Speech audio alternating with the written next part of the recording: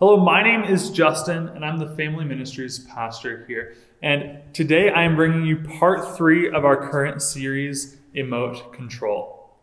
In this series, Emote Control, we've been talking about our emotions and how they are both something that God has given us to enhance our lives, but also something that can be an issue in our lives as well. And how placing them in the proper position in our lives can be an added benefit in every aspect of our lives, including our relationship with God. Now, today we are talking about the emotion of anxiety. Now, anxiety is defined as an emotion characterized by feelings of tension, worried thoughts, and can even include physical changes like blood pressure or tightened muscles around the neck and shoulders. Anxiety disorders usually involve reoccurring intrusive thoughts or concerns that may cause people to avoid certain situations out of worry. And anxiety, something that's specific to anxiety, is that it's usually looking forward to the future, that it's something that worry about what is to come is a telling characteristic of anxiety. Now, I want to start out this message with this disclaimer first.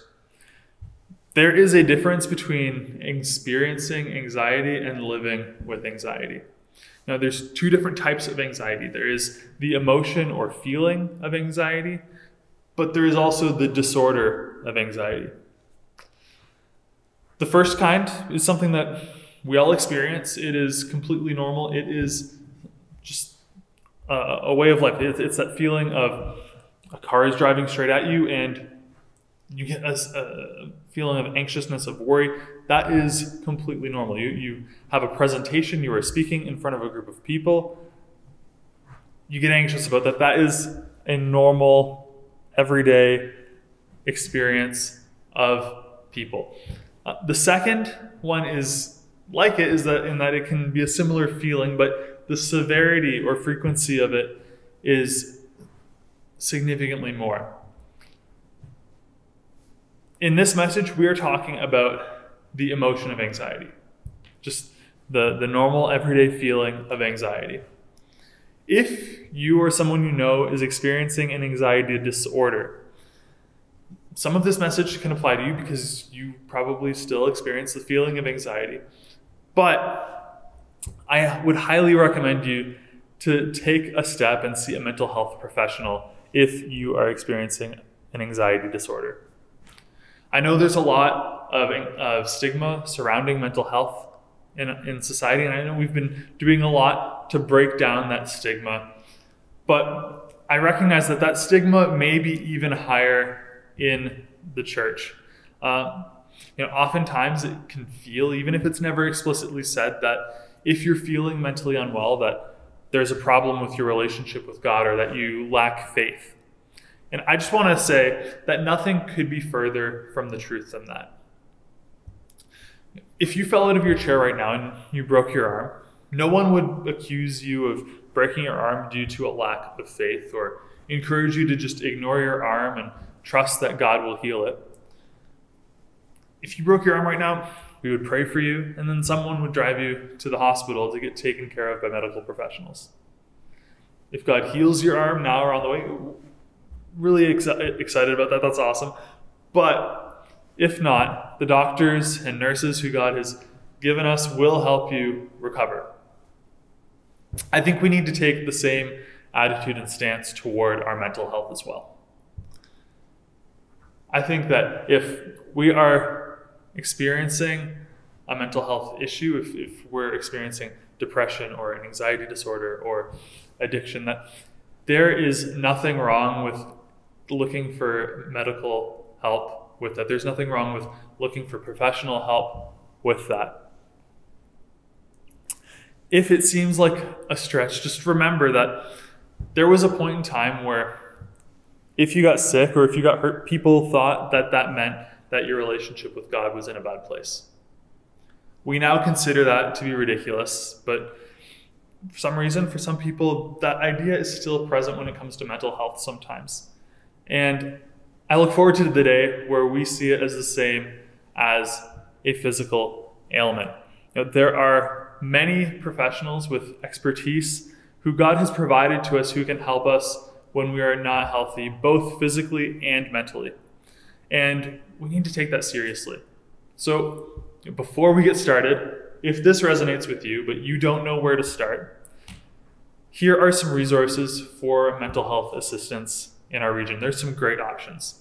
There is the Canadian Mental Health Association of Waterloo and Wellington that provides a lot of services surrounding mental health and has a large directory of additional resources as well. It's a fantastic place to start. Within that, one of those resources is the Bounce Back program, and it's a service free of charge. It's provincially funded, and it provides cognitive behavioral therapy over the phone, which can be great for helping people with anxiety, with depression, and with addiction. We're going to link to both of those resources in the video description. So if that is something that you think you might need or would benefit you, or you know somebody, or you just want to be aware of resources in the area, check out those websites. Those are a great place to start. Now, let's get started with the message though.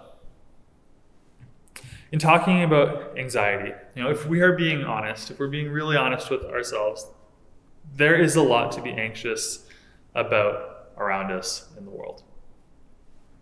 The future has never looked more uncertain for many of us. And when I think about even just this time last year, the world was definitely a stressful place. But this was just absolutely magnified significantly when the whole COVID-19 pandemic blew up last March. Maybe you're a parent and you're anxious about whether schools are going to stay open or not, and what you're going to do with your kids if the schools close again. Maybe you're working a job that's struggling during this season and you don't know if you're going to get laid off now or in the future.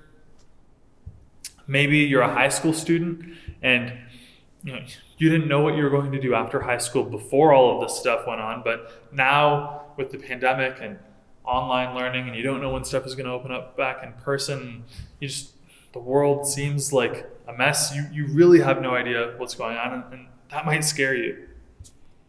Maybe you're looking to get into the housing market right now, and seeing how fast prices have been climbing really makes you wonder if you're ever going to be able to do it, and you're anxious about that. Maybe you're older, you've lived a full life, and you don't necessarily have worries of your own, but you're worried about what your family is going to do when you're gone. All of these things are just scratching the surface of things there are to worry about in our lives. Believe me when I say I am right there with you. I am a world-class warrior. Not warriorism, fighting. I worry a lot. I like to plan and overthink things to a ridiculous degree, and this doesn't even necessarily mean that my plans are well thought out in a useful way. Sometimes this just means that I get really stuck on the minute things that don't matter about the plan, and I have got those things really ironed out, but the actual action steps haven't quite gotten around to that yet, because I got stuck focusing on the really insignificant aspects, and specifically it's usually all the things that could go wrong. It's good to be aware of, but if that's all you've got, it's not helpful. At this point, you might be thinking, thanks, Pastor Justin. I was actually feeling all right this morning, but now that I think about all the things there are to worry about in my life and in the world, you have ruined my day. And I do apologize for that. I say all this not to remind us of all the things that we have to be anxious about. My goal was not for you to start watching this video and become anxious. But I say all this to show that we all have things to be anxious about. I say all these things to show that we all worry. And if you find yourself worrying or feeling anxious, it's okay. You are not alone. We are all right there with you. Now, remember, if it's becoming debilitating, constant, or negatively affecting multiple aspects of your life, maybe take some steps and get some professional help. But anxiety, to an extent, is a normal thing.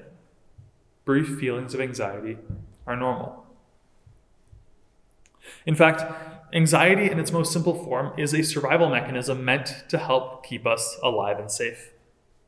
And when something endangers us, it's good that we are made aware of it and that we know what's going on so we can respond accordingly to the situation. In this way, humans have been dealing with anxiety forever. There are even people in the Bible who have had to deal with anxiety. And it's not just we know that they are human. We know that they've dealt with anxiety because they're human. But we have stories where people actually dealt with anxiety in the Bible. And one of these people who dealt with anxiety in the Bible clearly is one of the most famous figures in the Bible. Even it's not even an awkward side character in a forgotten story. And because of how central this character is in the biblical story, we are fortunate enough to be able to learn from this on multiple levels of their life, because this person wrote extensively and openly about their emotions and struggles in the book of Psalms. And this person in the Bible is David, the second king of Israel.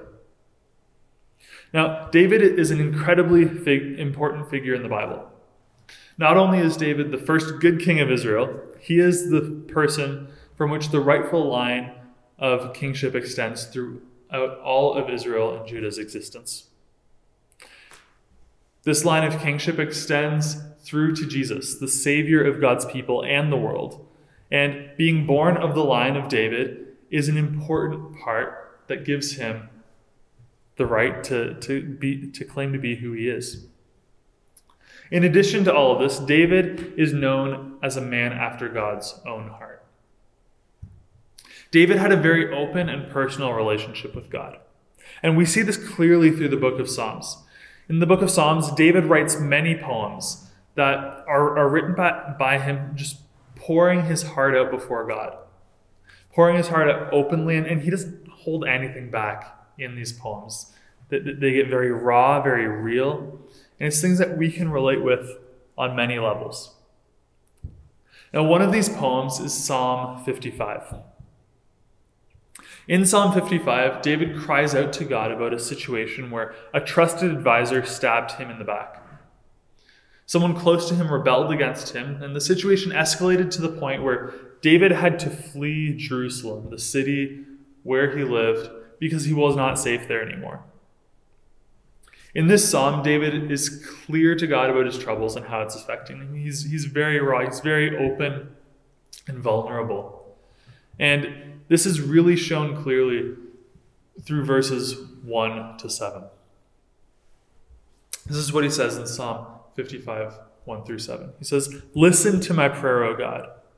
Do not ignore my cry for help. Please listen and answer me, for I am overwhelmed by my troubles. My enemies shout at me, making loud and wicked threats. They bring trouble on me and angrily hunt me down. My heart pounds in my chest. The terror of death assaults me. Fear and trembling overwhelm me, and I can't stop shaking. Oh, that I had wings like a dove, then I would fly away and rest. I would fly far away to the quiet of the wilderness."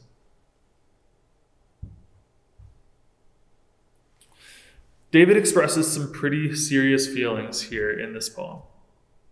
They're strong feelings, and it's clear that what is happening to David in this situation is affecting every area of David's life. He describes his heart pounding out of his chest, that he feels overwhelmed by his troubles. His fear and his trembling overwhelm him. It says he can't stop shaking. And all he wants to do is be able to escape. Now, it isn't clear which situation in David's life he's referring to here from this psalm. But from the events that we do have recorded and available to us, the rebellion of his son Absalom seems to fit the situation best. This happened when David was later in his years, and his son Absalom took it upon himself to revenge kill his half-brother. This led to him being estranged from his family. He went into exile for 4 years. And While he was in exile away from David, his father, 4 years in, he was welcomed back. He was allowed back to the city of Jerusalem. And when he came back, things seemed okay at first. But David still doesn't see Absalom in person for a little while. And while Absalom waited to meet with his father, at long last, he began to rally up some support for himself with the people living in Jerusalem. See, David was getting older. His fighting days had passed. And he wasn't the hero that people knew him to be. But Absalom, he was tall, he was strong, he was a good warrior. He was somebody who the people could see leading them. And when the people would complain about things going on in the kingdom, Absalom would say, "Oh, this is what I would do. If I was king, I would totally solve this problem." And slowly and slowly, this support for Absalom began to build with the people living in Jerusalem. They started to think, Absalom would be a great king. He would be probably even better than David was when he was younger. Why don't we make Absalom king? And this led to a full-on coup where David had to flee the city for his life. And he had to consider going to war with his own son. It's a stressful situation on many, many accounts. Fearing his own life, potentially fighting his own son. And regardless of if this is the situation that David is writing about in Psalm 55 or not, these were not the first times that David experienced worry, stress, and anxiety in his life. Even before David became king, even before David had ever even met a king, he grew up as a shepherd. And when wild animals came to eat his sheep, he defended them. And he writes about how he actually faced off against lions and bears. And I'm sure that every time he had to face off against a lion and a bear, or even if he had to fight a wolf, he must have been shaking, just heart beating out of his chest, scared to death, and wondering why he had chosen this as his career path. Later in David's life, when he was serving under the previous king Saul, who he loved, he served well, he respected the man. Saul saw that David could be a threat to his rule. He saw that he was young, that the people liked him. He was a phenomenal warrior. So he turned on David and wanted to kill him. So David had to flee for his life from his friend, from the king, from Saul. And this must have also led to David losing sleep, looking around every corner, jumping at his own shadow. David had to live in caves. He had to forage and hunt for his food. He had to do whatever he could to stay hidden, because not only did he have a king coming after him, he had an entire army coming after him. And in all of these situations, David's fears were valid. His concerns made sense. His life was in imminent danger many times through his life. His anxiety around these situations is completely natural, but that doesn't make it any easier to deal with. He still had to live through these horrible circumstances. What we do get to see through Scripture, though, is that David didn't have to go through all of these situations alone. We see that God takes care of David through his difficult circumstances. David reflects at the end of Psalm 55, and in it he reflects this. He says, "Give your burdens to the Lord, and he will take care of you, for he will not permit the godly to slip and fall." For David, this isn't just an empty phrase or something comforting to say to somebody who's feeling down. For David, this casting his burdens on God is something that he has learned time and time again throughout his entire life. When David was young and tending to his father's sheep, he learned to trust in God when he had to fight lions and bears.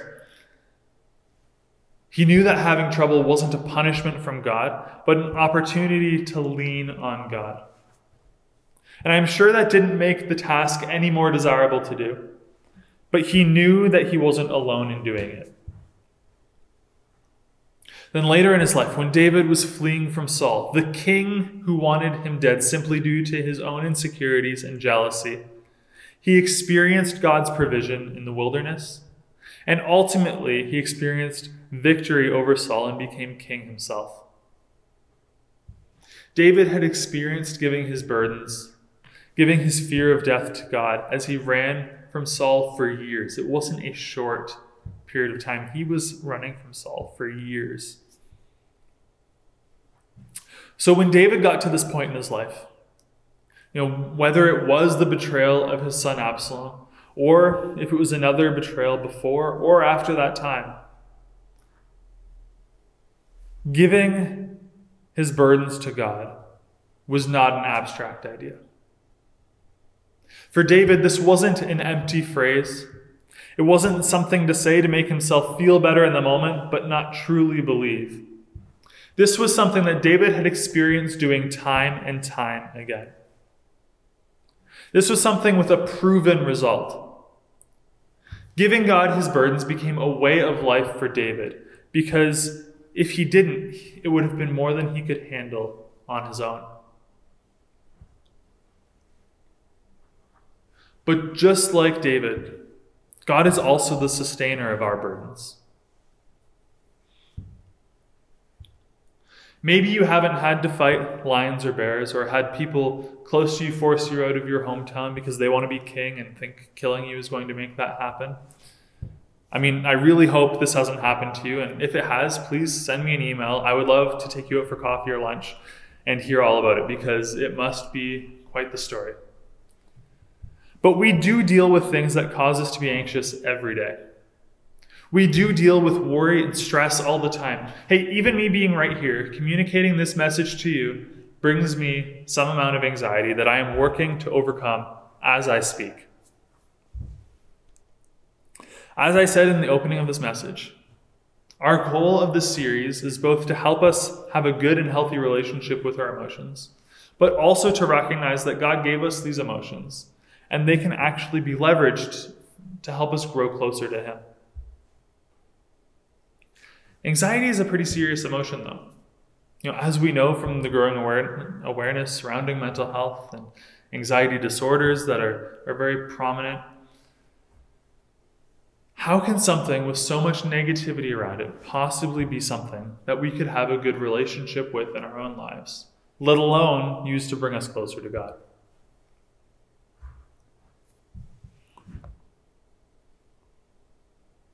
I want to reiterate, if your anxiety is constant and debilitating, there are some great resources for you in the region. Do check out the Canadian Mental Health Association.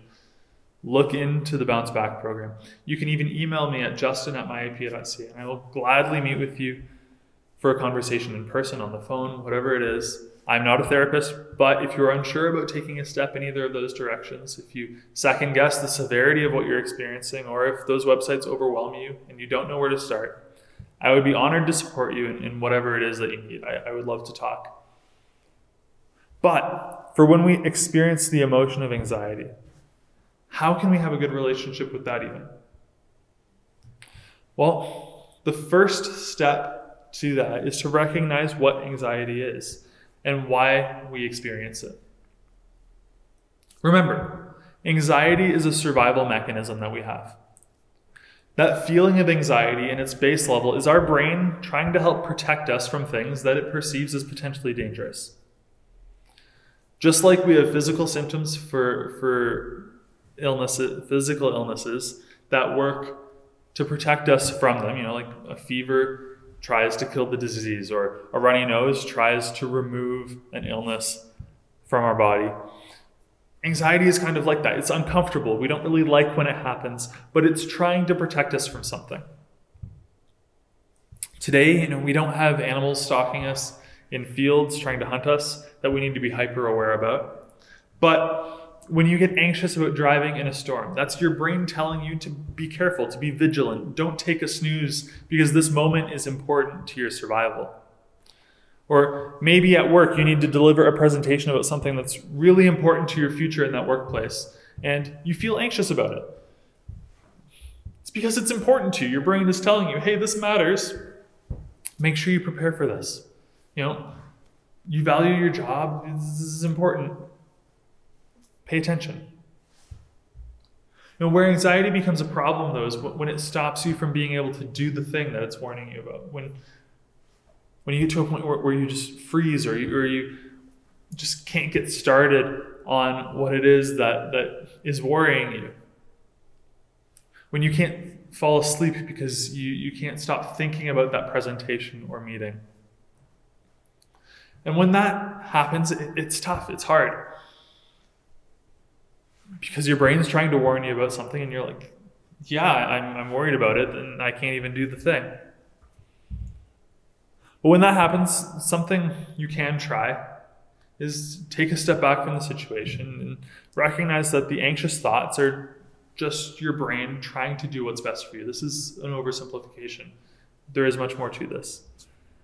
But take a few deep breaths and remind your brain and your anxiety that you are aware of the situation, that you are able to take the appropriate steps to ensure your safety in whatever it is. And recognize that your anxiety is not trying to hurt you. Your anxiety is not trying to freeze you up and ruin your day or your week.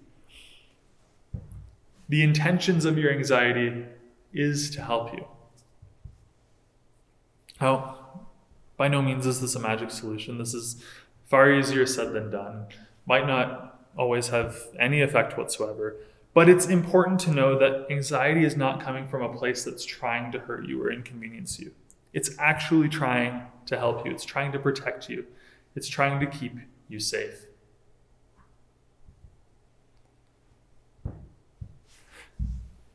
For even those of us who are not experiencing an anxiety disorder, seeing a counselor or a therapist can be something that's really helpful in regulating these emotions in anybody's life. It can be very beneficial.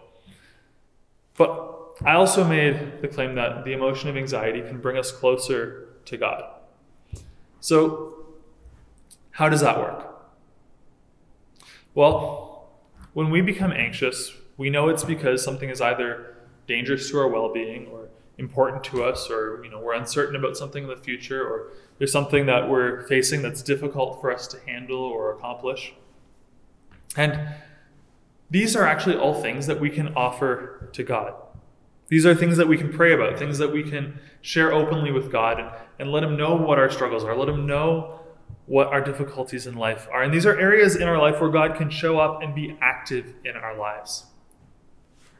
See, recognizing our anxiety reminds us of what we need to trust in God for. When we're anxious about something, that can be a strong mental or even sometimes physical reminder to pray about what we're going through, to pray about what we're experiencing, or pray about what we are preparing for. Doesn't mean that it's going to go away, but it means that God can help you through the struggles in your life. A year and a half ago, my wife Haley and I were in a really tough situation. Now, I had just started working here, and we had our first child on the way, and we had just been out of a place to live for almost a year and a half already at that point. We were living in my parents' basement. It was not a basement apartment. It's not a separate living situation. It was finished, so that's good. But we were just living in a room in the basement.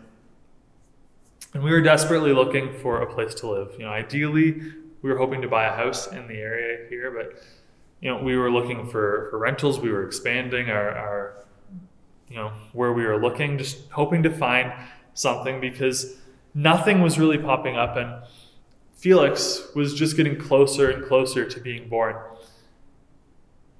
I spent at least an hour in a car every day driving to and from work because we were living in Waterloo, and that gave me a lot of time to overthink and worry about where we were going to be bringing our baby home to. I knew that if I let myself, I could become all consumed by that situation. I could have let it completely taken over my life, worrying about where my family was going to live. And the thing is, I also knew that wasn't going to help me very much. So I consciously decided that whenever I started to worry about our housing situation, whenever I started to experience that anxiety around that situation, I was going to pray and continually give that situation to God, because I knew that, especially with this scenario, there was literally nothing more than I could do aside from check the listings, every couple days or so. And checking those listings takes 10 minutes a day at most. So I decided that I didn't want to give that any more time in my mind than that 10 minutes. But the thought keeps popping up. I'm in a car for an extended period of time every day, driving past houses, wondering where we're going to live. So I spent a lot of time praying in my car in those months leading up to Felix's birth. And for us, the story ended in us closing on a house just 3 days before Felix was born, and we were able to move into the house about a week after Felix was born. And I thank God for our home every day. But I also thank God for the time where I was able to continually give my burden to God, to continually offer that up to Him and not let it overtake my life, but share some of that burden with Him. And I think about how much closer I got with God through that time, praying nearly every day on my drive to and from work. And the reason why this is significant, the reason why it is so good that we are able to take these things to God, that we are able to release our burdens to Him, is because the God we serve is not just a pie in the sky idea or a mysterious being who likes to watch all the troubles that we get ourselves into and eat popcorn while He does it. The God we serve loves each and every person that He made and actually wants to be a part of our lives. Even more than that, the God we serve has made Himself available to us through the death of His Son on our behalf to bridge the gap between us and Him. And not only has our relationship with God been restored through Jesus, but God has made Himself personally and continually available to us by His Holy Spirit, who is at work in and among us at all times. We are always in the presence of God. Thanks to God, we have unlimited access to the Creator of the universe, who loves us and wants to be a part of our lives. That's absolutely insane. And not only that, but we are intentionally made, both physically and mentally, in such a way that the same mechanism built into us for our survival is the same mechanism that can remind us who is fighting for us in our corner every day.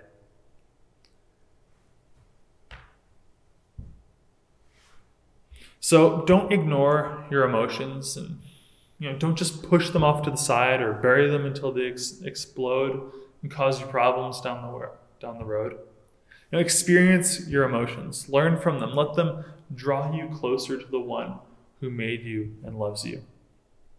When we recognize our anxiety, it reminds us of what we need to trust God for.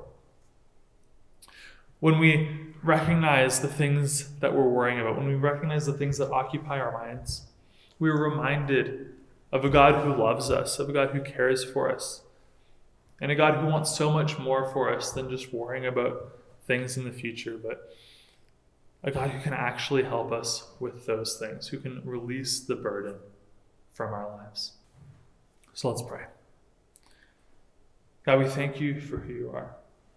God, we thank You that You sent Your Son to die on the cross on our behalf, that we're able to have a relationship with You, that we don't have to go through our lives alone and carry our burdens on our own shoulders, God, that we don't need to continually worry about things in our lives, God, but that You are there walking with us, God, that You are there fighting in our corner on our behalf, God, that You are actually a God who loves and cares for us and does things for us, God, that You work for our good. And I pray that you would remind us and help us to learn to cast our burdens on you, to release the things that stress and worry us, that we don't have to feel like we're going through those things alone, God, but that we'd be reminded that you are there with us. And God, for those who anxiety has become such a force in their lives, God, that it's taken over areas of their lives, and it's something that has gone so much further than what it is intended to be, God.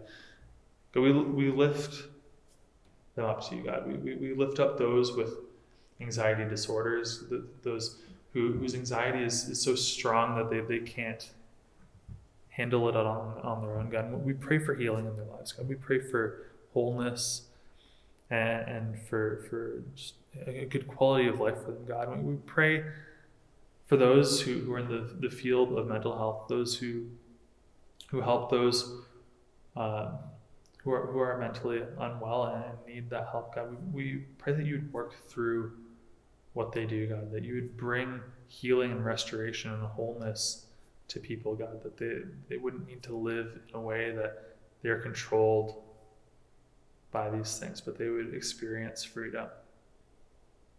God, we pray for increased access to mental health resources for those in this community, in our province, in our country, in the world.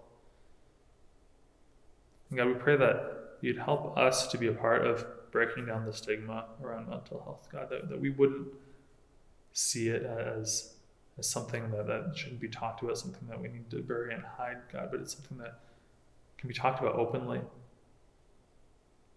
that we can support those in our lives and help them get the help that they need, God. God, we thank you for who you are. We thank you for everything you do for us. We pray all this in Jesus' name. Amen.